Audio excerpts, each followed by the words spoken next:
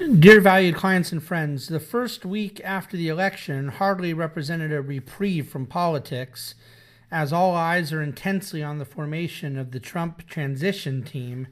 We're particularly focused on the formation of his economic team and what that will mean to investors. So this week's Dividend Cafe podcast covers the important parts of where this leadership transition has brought us in terms of markets and the economy, but it also delves into a few other areas we think you'll find particularly compelling. So let's get into it. Anyone paying attention knows the punditry class was expecting a stock market dip in the event of a Trump election. Our own forecast was that there would be typical and historically consistent volatility coming into the election, and indeed, at one point, the S&P was down 9 days in a row, and that after the election, we would see standard normalization as various fears of uncertainty and unknowns came off. The violence of this stock market rally is a bit of a surprise to us, but the general fact pattern is not. However, the key occurrence for diversified investors since Trump was elected is not what is taking place in the stock market, but rather the bond market. Bond yields have jumped higher. We discuss more of that later, but that's pushed bond prices down about 2.5% across a core bond portfolio. And it's more than that, much more than that for long-dated, long-maturity bonds. So what you'll see is that we agree that part of this is the market expectation that Trump will get past some of his pro-growth economic agenda and that there may be some accompanying deficits that matter to the bond market. But there is ample reason to not put this entire bond backup at the feet of his electoral feet. For one thing, bond yields were just insanely overdone, and from a valuation perspective, they reached levels this summer that no one could really rationalize. Secondly, just the doubling of oil prices since the beginning of the year represents a more realistic assessment of inflation expectations. Bond yields were assuming levels of inflation lower than any analysis could justify. So do the infrastructure spending plans and proposed tax cuts of Team Trump explain some pressure on bond prices? Of course. But we've been in a secular bond bubble for quite some time regardless. Now we're just recalibrating. Net, the global value of stocks has increased $1.3 trillion since the election, while the global value of bonds has decreased $1 trillion. It's only the second time in history bonds have seen that level of drop in just a week. The polls getting it wrong was just the beginning. We cannot actually blame the various pundits who predicted a Hillary Clinton victory because pretty much everyone predicted it, and all of the statistical modeling analyses certainly forecasted it. The polls were not all in on it together. They were all just sharing the same flawed assumptions about turnout and enthusiasm. We have more information about the nuances of this year's electoral realities we could share if you were interested, but the fact of the matter is that it was nearly a universal assumption that Hillary Clinton would win. Where we would point to an even bigger breakdown in forecasting accuracy, though, came from a small group of financial writers who were not content to assume that market volatility from a Trump win they were not content to assume normal market volatility from a Trump win, but instead actually forecasted a full-blown market collapse. RBC modeled a 12% decline if Trump were to win. Barclays foresaw a 14% drop. The Brookings Institute spoke of a 15% drop. Ray Dalio at Bridgewater Associates, again regarded as one of the most astute hedge fund investors alive, forecasted a 10.4% drop. Pretty specific, isn't it? Look, doomsday ran amok, and the response was just less bite than bark. The response was the biggest up week in the stock market in over 5 years. We say all the time that the market's biggest task is to make the biggest fools possible out of as many people as possible, as often as it possibly can. Well, mission accomplished, Mr. Market. A growth agenda just in time for a bond bubble bust. At the risk of pouring any water on the bullish sentiment that is understandably circulating, And we say understandably because we agree that corporate tax reform, deregulation, foreign profit repatriation, full cash expensing for business investment and capex, and many of these other political initiatives are likely to be wildly bullish for stocks should they all come to fruition. But it should be pointed out that the bond market is responding in the exact opposite way. The interest rate on the 10-year Treasury bond has been 1.5% a few months ago, and it creeped up to 1.8% before the election. It is now blown out to 2.25%. Heavy duration sensitive bond investors sweating, leaving them sweating as their portfolio values have declined. Bond positioning that was more credit sensitive and less rate sensitive has benefited a great deal. Now, beyond the noise of a 1 week or 2 week market response, should bond investors be concerned? We talk more about interest rates below.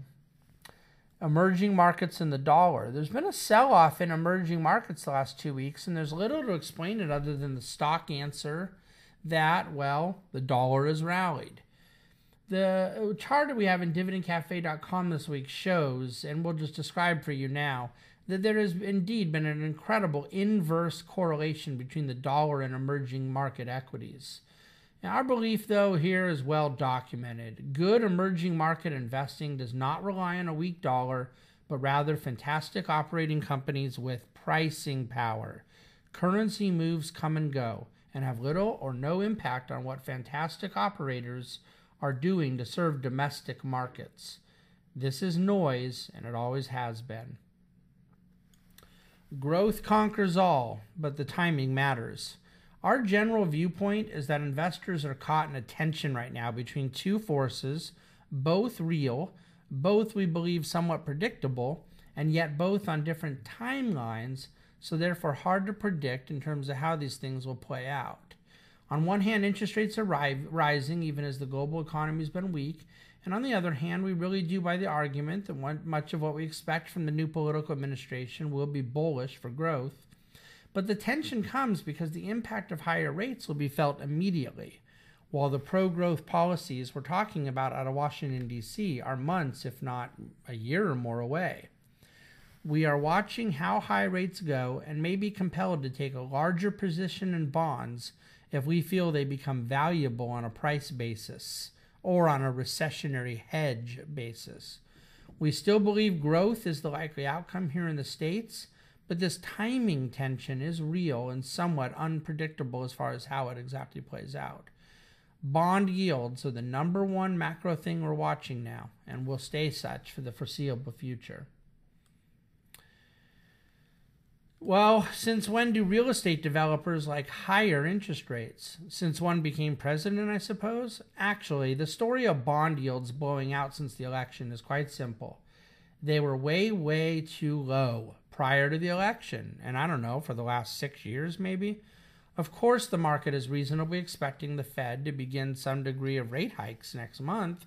The bigger issue that does delve into the political is that the market believes Trump has the political ammunition to get a large infrastructure spending bill into law, since it's his own party that would have to block it. And such spending commitments would add to deficits and push rates higher. The initial knee-jerk response of bond markets may not be fully thought through, though, but there is some wisdom to it. Secretary Clinton may have wanted a big deficit spending package, but she would have faced congressional resistance. President-elect Trump will not. So what do we expect out of interest rates? We have no opinion on the next 30 to 60 days. Generally speaking, we believe interest rates have been way, way too low for way, way too long. With that said, we think longer-term rates stay generally lower than historical averages for a long time as global growth and global yields and global deflationary pressures anchor them lower. Trump may be able to generate some boost to growth with tax reform, but fundamentally the rates that have two issues for borrowers and investors to understand. One, the rate levels we've been in have been preposterously irrationally low, and two, even as they inevitably go higher, they can't go that much higher, knowing that global growth isn't producing enough demand for money. What's a contrarian supposed to do? Longtime readers know that besides our deep commitment to investments that are continually growing their cash flow generation to investors, few principles are held more near and dear to the heart of the Bahnsen Group than basic contrarianism. It's a fundamental tenet that, timing fears notwithstanding, the crowds can generally be relied upon to do the wrong thing at the wrong time. This makes it tricky in those periods when the behaviors of the crowd are mostly logical and rational. Ultimately, contrarianism does not say that the crowd is wrong that Trump will increase defense spending, as a random example. Contrarianism just says that the crowd will overshoot. In other words, what makes the contrarian thesis true is that often the crowd is doing the right thing at first, but then just plain overdoes it because of human nature. Greed goes too high, fear goes too high, etc. Right now, we understand the crowd selling off what we call bond proxies, investments like utility stocks and REITs.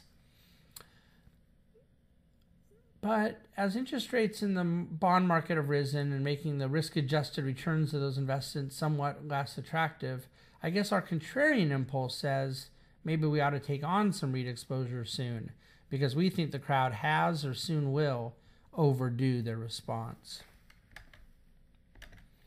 I'm going to go ahead and leave it there for this week. At the dividendcafe.com blog commentary entry, there is a few more sections that we don't have time to include into the podcast dealing with China and a few other matters that might be of interest to you, particularly the chart of the week, telling you a bit about the level of panic and fear that we see going into and out of political events through the VIX, and how investors are so prone to get that wrong. But we will go ahead and leave it there. Thanksgiving is just around the corner. We hope you have a wonderful weekend. Thank you for listening to Dividend Cafe.